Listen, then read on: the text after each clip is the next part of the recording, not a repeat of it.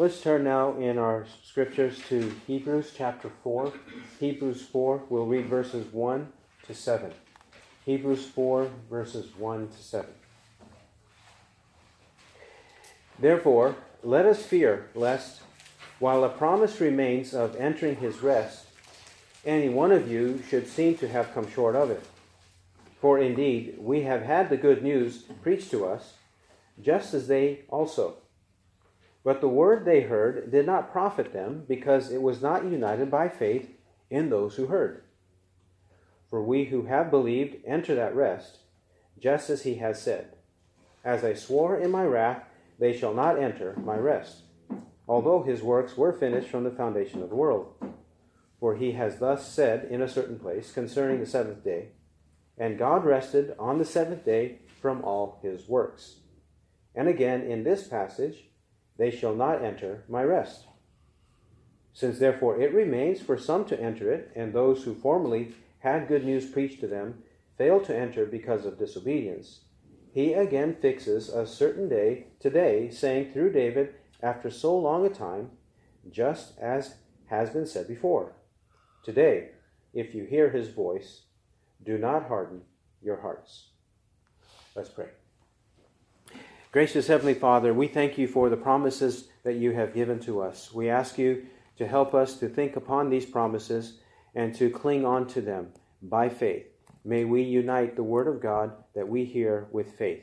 Produce faith in us that we might experience your rest, your eternal rest, and all the glories that accompany that. We ask in Christ's name. Amen.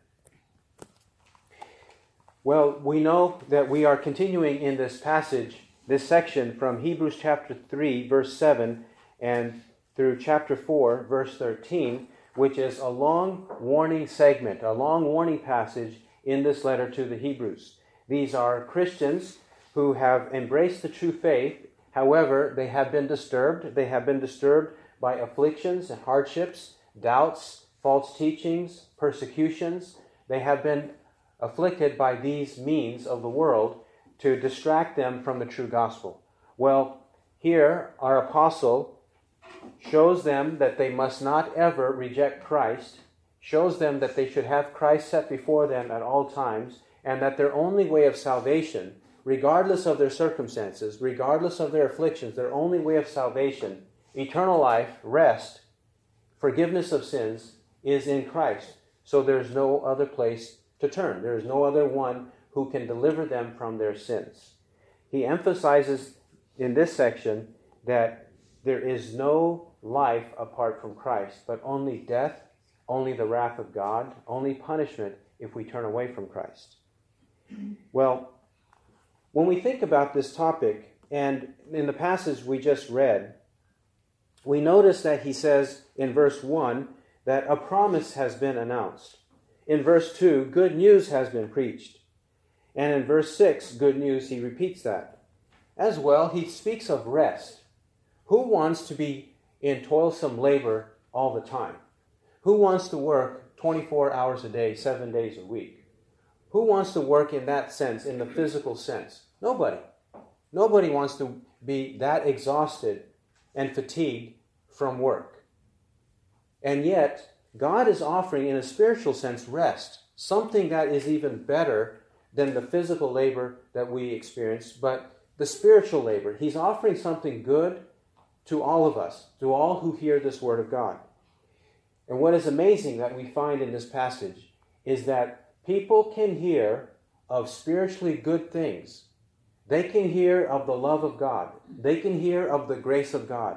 They can hear of the mercy of God. They can hear of the great patience of God, his long suffering. They can hear of everything that God has in store for those who believe in him. They can hear of eternal dwelling places. My Father's house has many dwelling places. If it were not so, I would have told you. But I go to prepare a place for you, so that where I am, there you may be also. They hear of these promises and good news of the gospel, that their sins can be forgiven, that God's animosity and wrath towards us is turned away. They hear that there is no more death, no more sorrow, no more pain, no more evil in the life to come. They hear of all of these wonderful truths. in the good news, in the promise of God, in the Word of God. And yet, stunningly, people turn away from it. People hear of all these things and they do not want it. They do not want to believe it. They don't want to embrace it. They have things that come up into their eyes that cloud their sight. They have things that come into their ears that stop up their ears. This is what happens to people. They hear of good things, yet they don't want to believe it. They turn away from it. Why?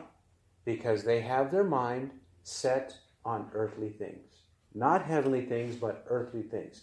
Things of the world, the things that their friends are chasing after, all of their passions and their lusts and their covetousness, the things that they desire, this is what they pursue. And they do it with the crowd of people. They join the crowd, the bandwagon, to pursue the things of the world. And what does it do?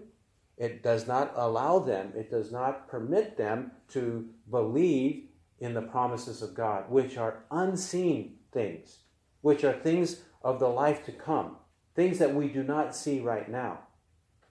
This is the problem that people have. But it's not just our problem, it is a perennial problem.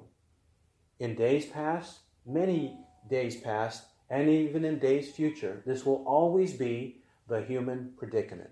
It will always be the human predicament. Here our apostle explains that the generation of the wilderness, under the leadership of Moses, experienced the same afflictions, the same problems, the same temptations that we also face. And yet he exhorts us, by that negative example, not to behave like them, but to pursue the things of God, to cling on to heavenly things, spiritual things, unseen things. Let's do that. Let's see how he explains it. Verse 1. Therefore, let us fear, lest, while a promise remains of entering his rest, any one of you should seem to have come short of it. Therefore, based on the warnings of the previous passage, and based on the fact that though millions upon millions of people were delivered from Egypt, delivered at the Red Sea, crossed the Red Sea, went into the wilderness, and was promised the land of Canaan, upon millions of people hearing that, only a handful actually believed the message of God. Don't let that happen. What happened to them, don't let that happen to us. Therefore, he says, let us fear. Let us fear. This term fear is really a word that people eschew constantly. They don't want to speak of the fear of God. But he's exhorting us, he says, let us fear. Let us fear. What is biblical fear and why is it so important? Well, firstly, this is not the only time that he speaks of fear or he arouses us to fear God in a true and right way. He does so in Hebrews chapter 10, verse 31, when he says, it is a terrifying thing to fall into the hands of the living God. It is a terrifying thing to fall into the hands of the living God. And in Hebrews 12:29, he says, for our God is a consuming fire. Our God is a consuming fire. When we see fire, we don't want to be near it because we know that fires are consuming and that they can destroy us. Furthermore, the Apostle Paul exhorts us to fear God and to fear God with trembling. We notice in 2 Corinthians chapter 7, verse 1, 2 Corinthians 7, verse 1, he says, therefore, having these promises, just as we read in Hebrews 4:1, there's a promise. Therefore, having these promises, beloved, let us cleanse ourselves from all defilement of flesh and spirit, perfecting holiness in the fear of God. Perfecting holiness in the fear of God is our goal, to fear God in that way. And also we have a model. We have a model of Titus in 2 Corinthians 7:15. Titus and the Corinthians. Titus was a faithful minister of God, and when he came to the Corinthians, notice how they are commended. 2 Corinthians 7:15. And his affection abounds all the more towards you, as he remembers the obedience of you all, how you received him with fear and trembling. I rejoice that in everything I have confidence in you. The Corinthians received a messenger of God, the man of God, sent by the apostle to meet up with the Corinthians. They received him with fear and trembling. Fear and trembling. That is, they knew he was a man of God, and they needed to deal with matters that he was addressing with them with fear and trembling, and it was not a bad thing. It was a good thing. He's commending them for that. 2 Corinthians chapter 5. 2 Corinthians chapter 5, verse 9. Therefore also we have as our ambition, whether at home or absent, to be pleasing to him. For we must all appear before the judgment seat of Christ, that each one may be recompensed for his deeds in the body according to what he has done, whether good or evil. We must all please him, and we must all appear before the judgment seat of Christ. One day Christ will judge us all, and he will recompense us, reward us according to what we have done, whether good or evil. Verse 11. Therefore, knowing the fear of the Lord, we persuade men, but we are made manifest to God, and I hope that we are made manifest also in your consciences. He says, knowing that there is this day of judgment that awaits all of us, we fear the Lord and we persuade men. We persuade them to live an honest and good life in all regards. This is what he exhorts us to do, to keep the day of judgment before us and have a true fear of God. We continue also in Philippians chapter 2. Philippians chapter 2, verse 12. So then, my beloved, just as you have always obeyed, not as in my presence only, but now much more in my absence, work out your salvation with fear and trembling. For it is God who is at work in you, both to will and to work for his good pleasure. Our own salvation must be worked out with fear and trembling. Not working for it, not earning salvation by works, but he says work out. Demonstrate, manifest, produce the fruit of the Spirit in your life with fear and trembling. Not with the happy-go-lucky attitude, not with a nonchalant attitude, but with fear and trembling. We have to tighten our belt and live the Christian life. See what pleases God and seek to obey him accordingly. And one more place we can consult is 1 Peter chapter 1. 1 Peter chapter 1 and verse 13. 1 Peter 1:13. Therefore, gird your minds for action, keep sober in spirit, fix your hope completely on the grace to be brought to you at the revelation of Jesus Christ. As obedient children, do not be conformed to the former lusts which were yours in your ignorance, but like the Holy One who called you, be holy yourselves also in all your behavior, because it is written, you shall be holy, for I am holy. And if you address as Father the one who impartially judges according to each man's work, conduct yourselves in fear during the time of your stay upon earth. He says, we address as Father, do we not? Jesus taught us to pray, our Father. When we pray to him as our Father, what should we include in our thinking about who God is as Father? He is an impartial judge who will judge us according to each one's work. Therefore, we ought to conduct our lives in fear during our time upon the earth. He expects us to consider God as our Father, not as a grandfather, not as a clown, not as a big buddy in the sky, nothing like that, not as a candy man, but as a Father who should be feared. Whatever he says we should do. We should live a holy life. This is what the apostle has exhorted us in Hebrews 4:1.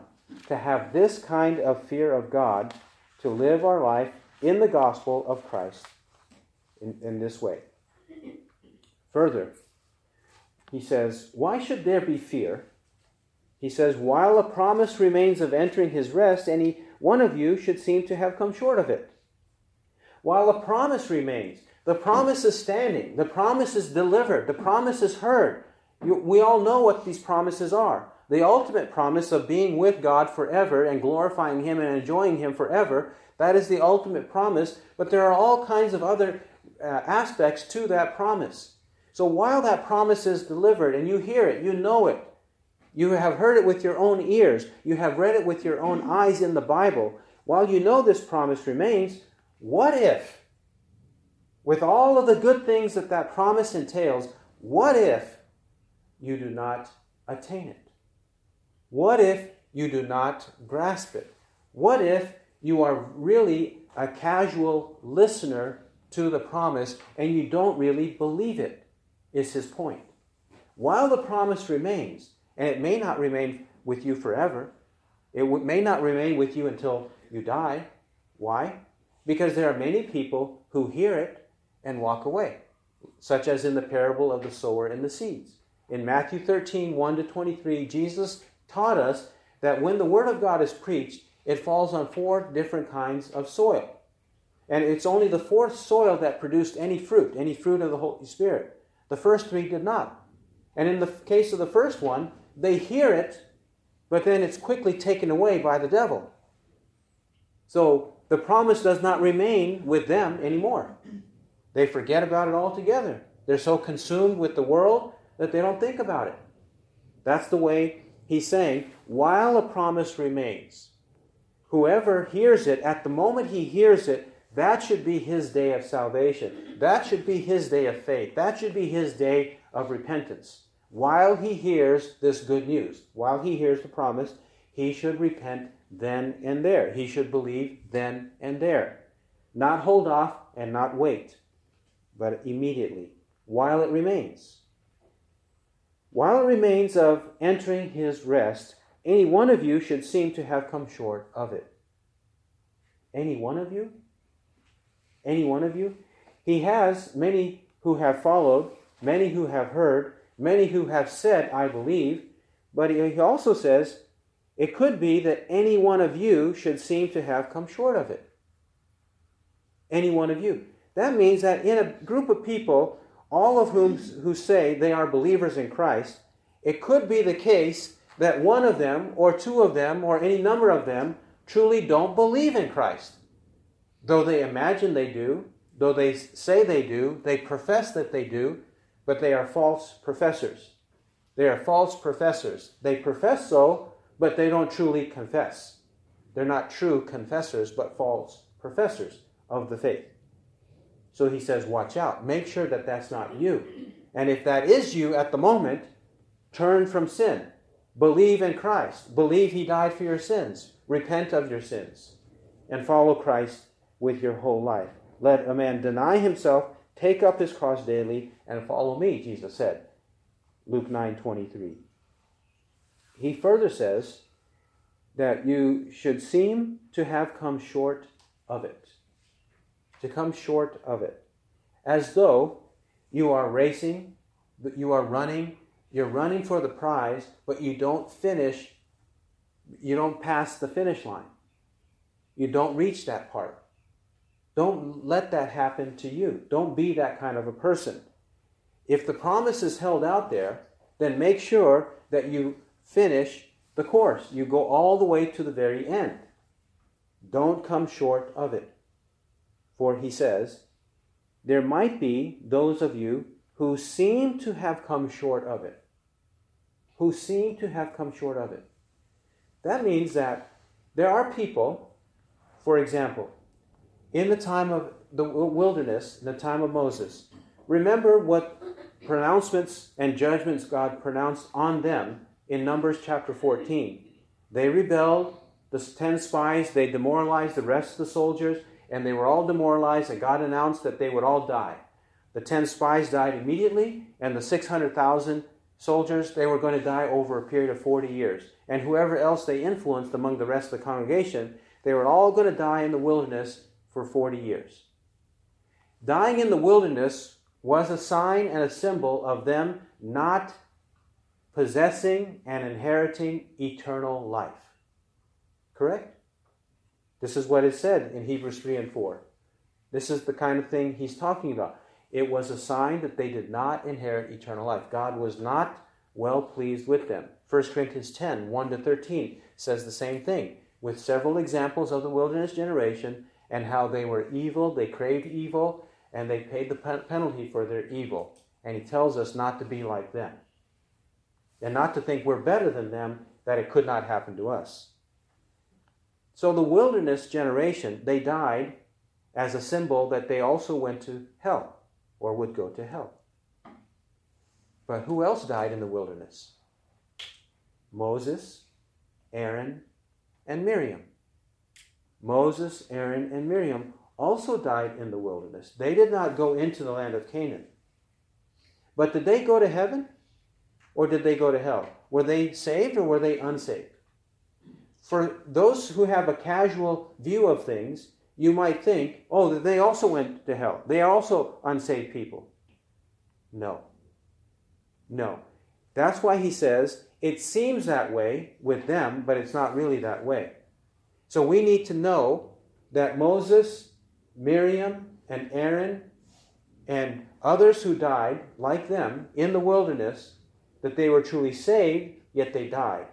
But in the case of Moses and Aaron, we know clearly that their penalty was because of their sin. They died in the wilderness because they committed a sin against God, that God said, because of this sin, you will not enter the land of Canaan. Which means that God can and does punish believers now in a physical sense, though they are saved. But even Moses regretted not being able to enter the land of Canaan. And he's telling us here in Hebrews 4:1, don't seem to come short of it. Don't be like the wilderness generation, and don't even be like Moses and Aaron and Miriam, who died in the wilderness, and it brings confusion. It brings uncertainty to the situation. Don't allow that to happen. Be completely certain. Be sure that you are saved and you're living a life that pursues God, producing the fruit of the Spirit. Make certain about it. Don't have any kind of cloudiness in your thinking about this issue. Verse 2. For indeed, we have had good news preached to us, just as they also, but the word they heard did not profit them, because it was not united by faith in those who heard. The first part of the verse expresses the fact that we, that is their generation, the generation of the Hebrew Christians, had good news preached to them. They had the gospel preached to them, and also the generation of Moses had the gospel preached to them, the good news or the gospel, just as they also. Just as they also.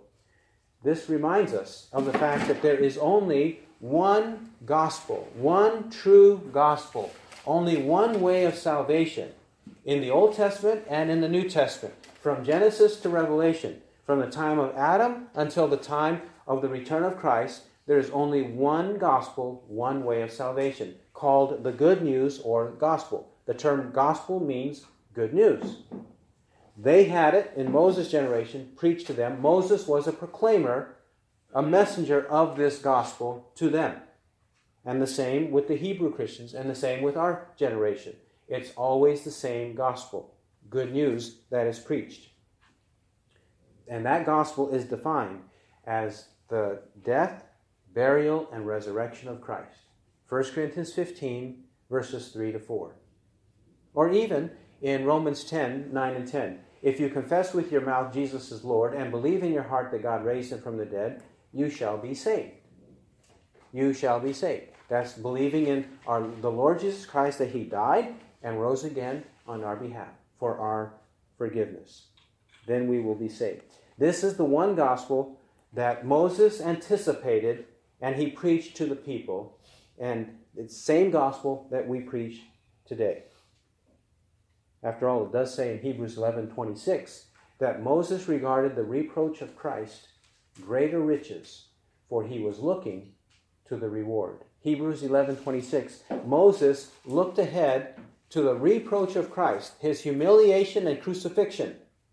He looked ahead to the reproach of Christ, and he wanted that rather than the treasures of Egypt, rather than being a prince in Egypt, rather than living in the court of Pharaoh. with all of his servants, all of the officials serving him. No. He gave up all that in order to be a leader of the people of God, because he had his mind on Christ, the reproach of Christ. And as Christ was willing to experience reproach for Moses' salvation, Moses was willing to experience reproach at the hands of Pharaoh and everybody else who would spite him and seek to persecute him and put him to death.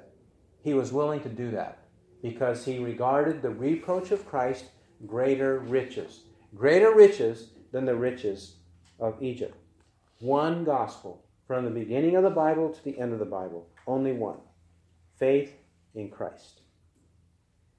This also reminds us of this word good news or gospel reminds us that we cannot understand the good news part of it unless we understand the bad news part of it. Correct? When we don't know what bad news is, how can we know what good news is? Because if you hear good news all the time, you will be so inundated and satiated with good news, you won't know what bad is. If people are hearing good all the time, they don't know what bad is. So they must know what bad is. Well, what is the bad news part that makes the good news good news? The bad news is that we are sinners. We're alienated from God. We need his forgiveness. Otherwise, we experience his wrath and punishment on the day of judgment. That's the bad news and must be preached whenever the gospel is preached. If that's not preached, if that is not front and center, if people don't understand that, then how can they know that forgiveness is good? They won't think that forgiveness of sins is good if they don't realize that they are sinners. They'll only realize that the good news of forgiveness of sins is good if they know that they are sinners, that they are alienated and hostile toward God in their natural condition. Then it will be good news. What's amazing is the people of Israel in the wilderness, they had good news proclaimed, and yet they rejected it. They did not have their mind on heavenly things, but they had their mind on earthly things. Colossians 3:2 says, "Let us set our minds on heavenly things, not on the things which are on the earth." On heavenly, not earthly. This is what happened to them. It wasn't good to them. It wasn't good to them, so they threatened to put Moses to death by stoning him. It wasn't good, so they bickered against Moses. They were bitter against Moses constantly and made his life for 40 years difficult. From age 80 to 120, they made his life difficult for 40 years with all of their complaints and grumblings against him because they were looking at food. They were looking at prosperity. They were looking at earthly things. We want the leeks and the onions and the garlics and the fish that we used to eat in Egypt. We don't want to eat this manna. We're tired of looking at this manna, they said. Even though that was miraculous manna. It was food from heaven. It was miraculous food. And even when they received quail, miraculously God brought quail for a full 1 month so that they could eat meat. All of this miraculous food, and yet they bickered and grumbled against God and the men of God who were delivering the message. They didn't look at it as good news because they were blinded by earthly things. Furthermore, in verse 2, "But the word they heard did not profit them because it was not united by faith in those who heard." What's the problem when people hear the word of God? One of the basic problems is indicated right here. And he's indicating just this because his emphasis is to put the blame on the hearer. He's putting the blame on the hearer and trying to arouse in the hearer the need for faith, the need to believe. So this is why he mentions the one aspect that is essential. When the word of God is preached, it says they heard, it did not benefit or profit those who heard. Why? It's not enough just to listen. It's not enough just to show up. It's not enough to pretend. It's not enough to appear to be a believer. It's not enough to just listen to it, to hear it. You have to couple what you hear with faith. You have to actually believe it. He says it was not united by faith in those who heard. Not united or mixed with faith. It was not coupled or joined with faith. What they heard, the Word of God, the Word of truth, the gospel of Christ, was not joined by faith in Christ, by faith in the Word of God. They didn't do that. That's what was missing to them. James tells us in James chapter 1 about this kind of problem. James chapter 1, verse 22. He says, "But prove yourselves doers of the word, and not merely hearers who delude themselves. For if anyone is a hearer of the word and not a doer, he is like a man who looks at his natural face in a mirror. For once he has looked at himself and gone away, he has immediately forgotten what kind of person he was. But one who looks intently at the perfect law, the law of liberty, and abides by it, not having become a forgetful hearer, but an effectual doer, this man shall be blessed in what he does." James has two categories. You're either a hearer, a forgetful hearer, or you are a doer. It's one or the other. And he's saying that we should not be a forgetful hearer, but an effectual doer.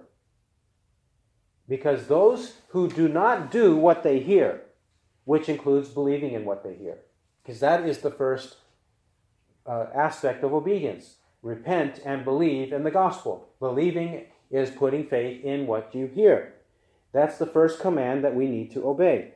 Repent and believe in the gospel. He says if we don't do that, we delude ourselves. We're deceiving ourselves. We're pretending and we're comforting ourselves, consoling ourselves with falsehoods. We're consoling ourselves with the imagination that we're just fine. Everything's okay between me and God, and I can go on my merry way. I can have my cake and eat it too. I can come to church. I can listen to the word. But, those people, they take those things too seriously. Those people are fanatics. And so I'm not going to listen. I'm just going to listen to the extent that I can console myself that I'm okay between me and God. But I'm going to live my life after this 1 hour meeting. I'm going to go and live my life as I please.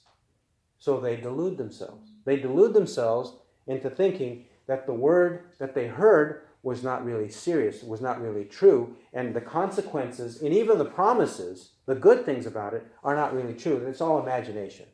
It's all fabrication. It's all a myth. So I'm going to live as I please, but my conscience does prick me once in a while, so I'll come to church once in a while. See, they delude themselves. This is what people do. He's saying, don't be like that. Make what you hear united by faith. Believe it. Believe it. What is there not to believe that's good and right in the Bible?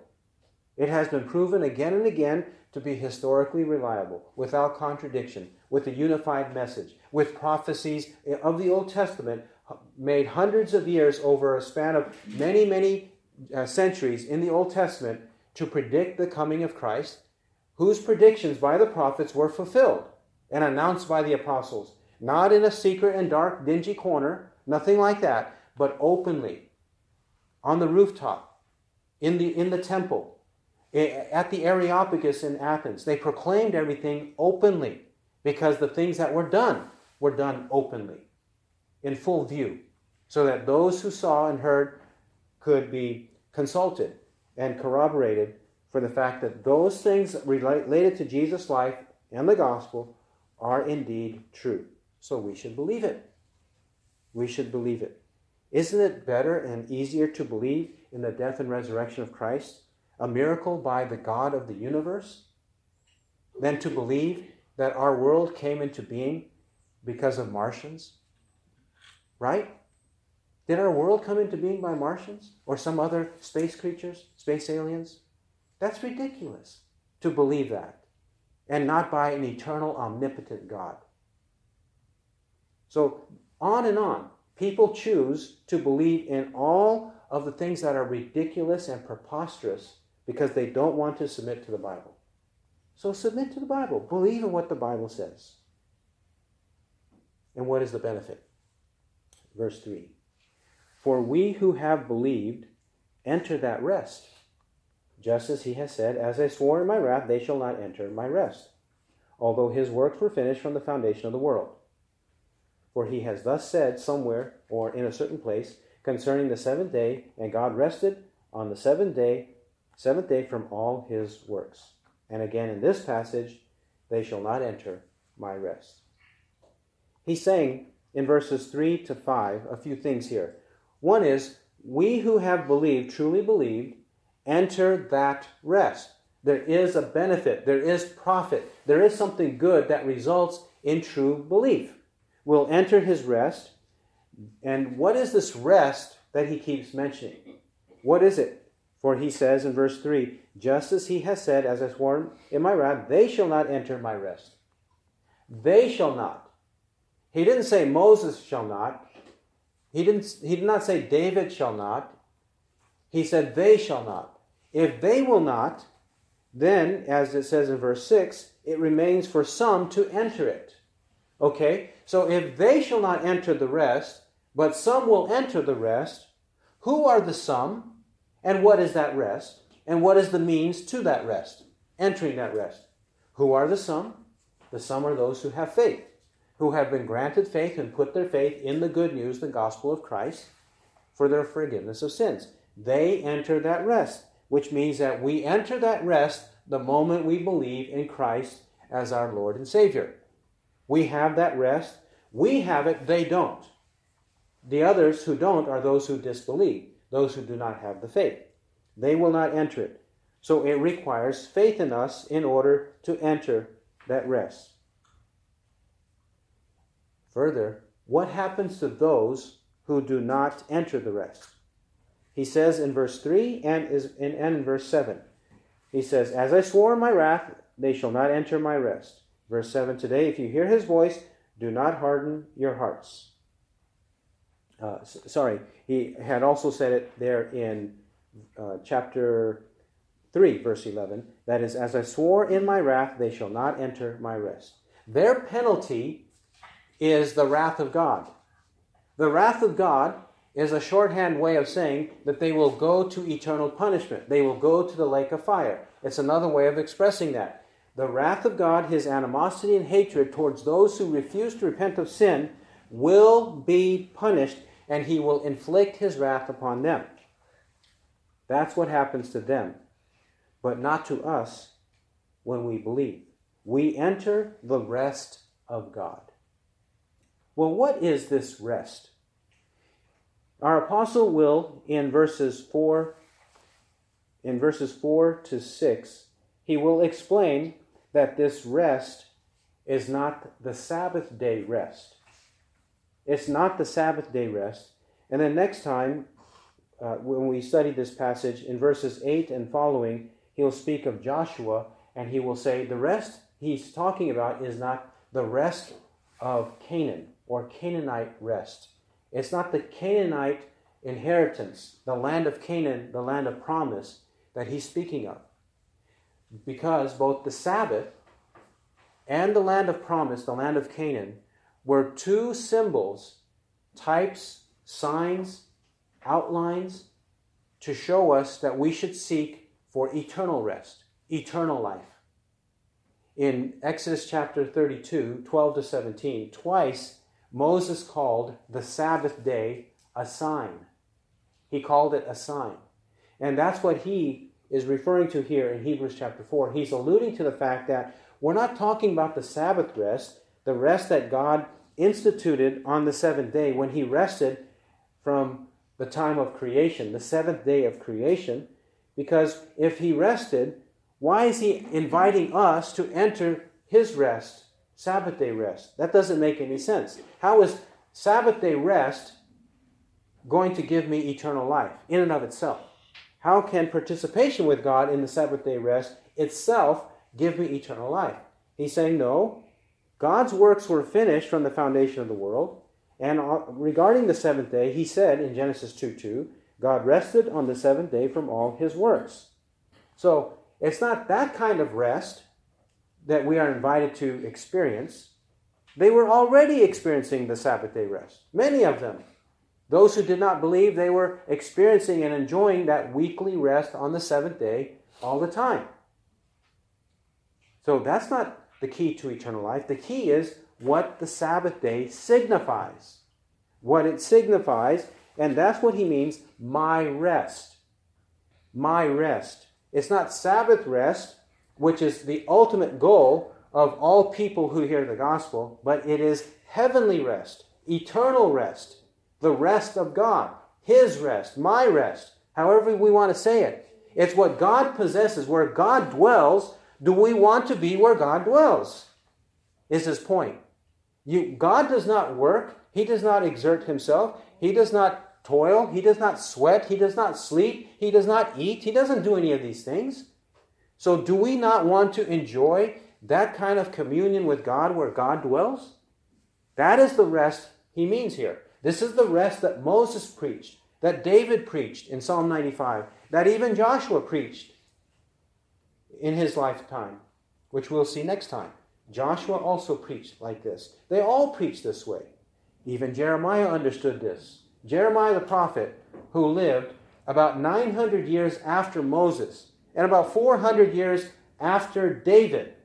Jeremiah the prophet, in a famous passage, Jeremiah 6:16, Jeremiah says that rest is possible in his generation. And he's not talking about the Sabbath.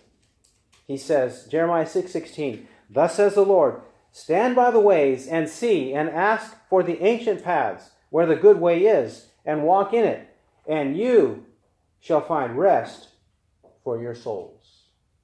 But they said, we will not walk in it. But you shall find rest for your souls. Jeremiah knew the symbolism of the Sabbath rest. Jeremiah knew the symbolism of the Canaanite rest. He knew that those were symbols of heavenly rest, rest for our souls. This is what Jesus quoted in Matthew chapter 11.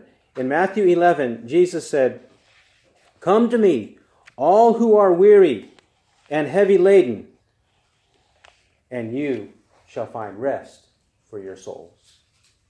If we are weary and heavy laden by the burden of our sin, if we are heavy laden by the burden of our sin, by our dead works, our dead conscience, our evil conscience, we know we are guilty and we are burdened with that guilt. How are we going to have any relief, any rest from the toil that that burden of guilt places on us? In Christ.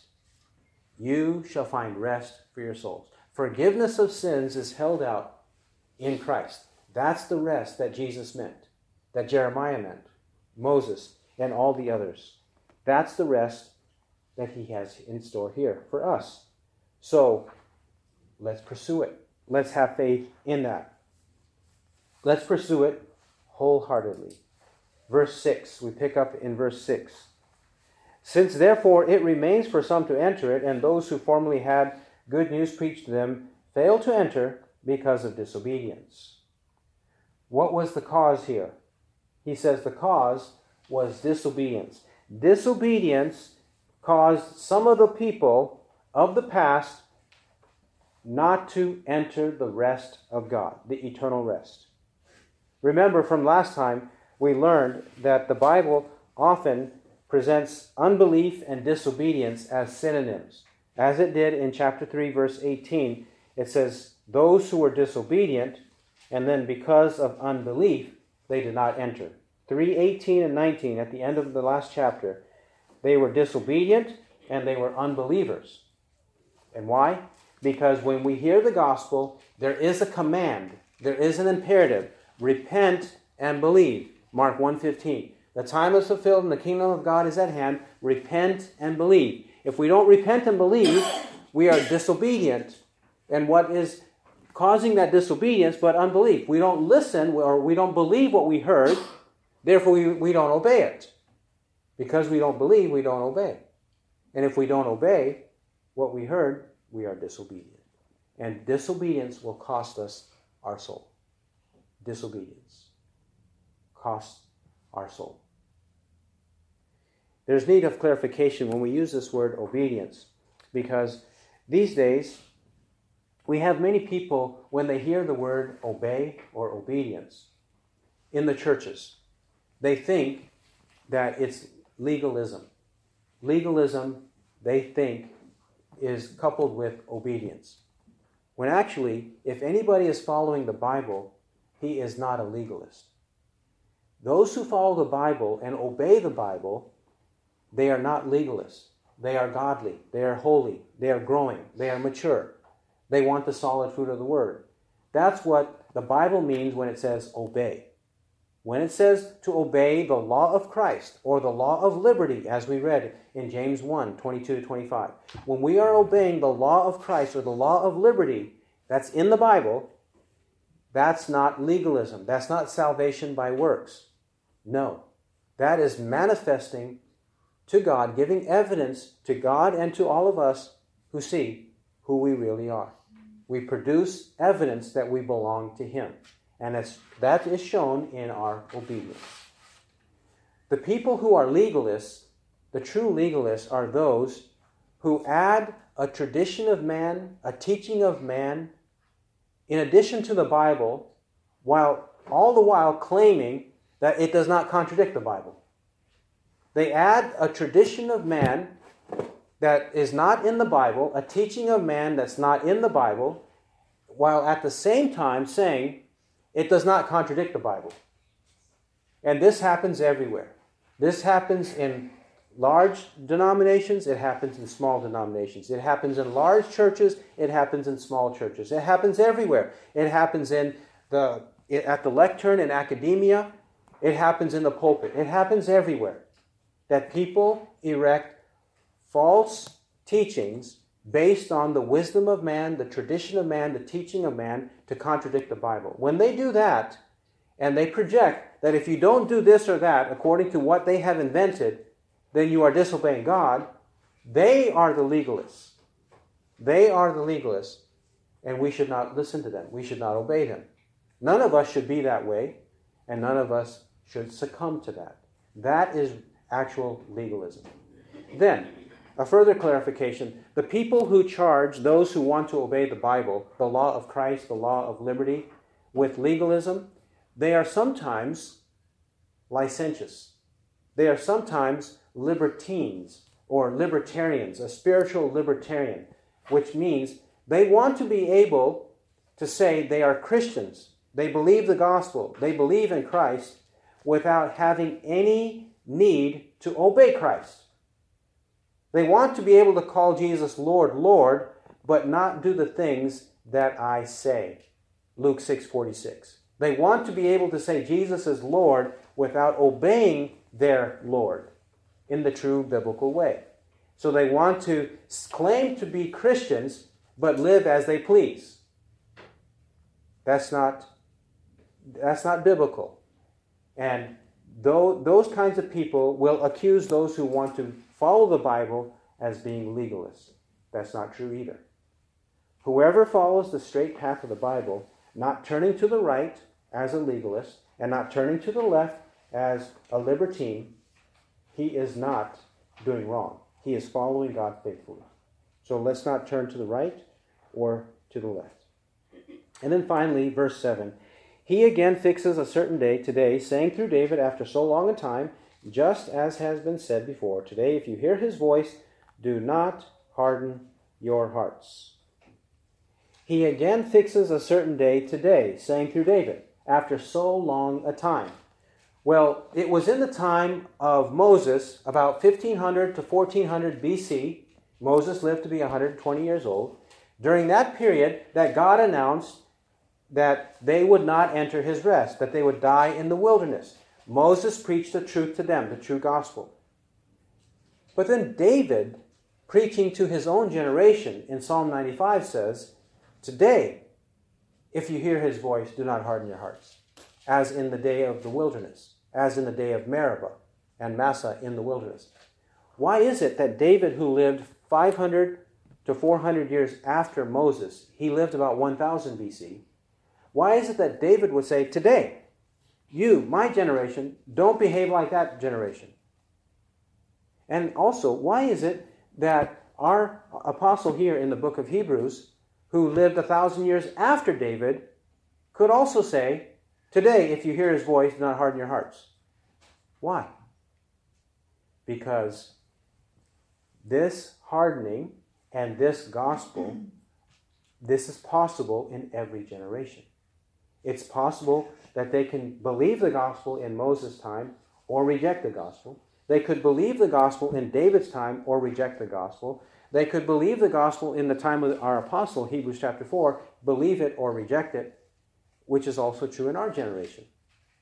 There are some who will obey, and they will have the blessing of God. They will enter his rest. But then there are others who will hear it and walk away from it and say, I don't want that. That's foolish. Whatever. They won't believe it. They'll disobey it, and they will therefore experience the wrath of God. They will provoke him to wrath. And the warning is, do not be like that. Today, if you hear his voice, do not harden your hearts. Do not harden. But may our hearts, all of our hearts, be softened, and all of our loved ones. He who has ears to hear, let him hear what the Spirit says. Amen.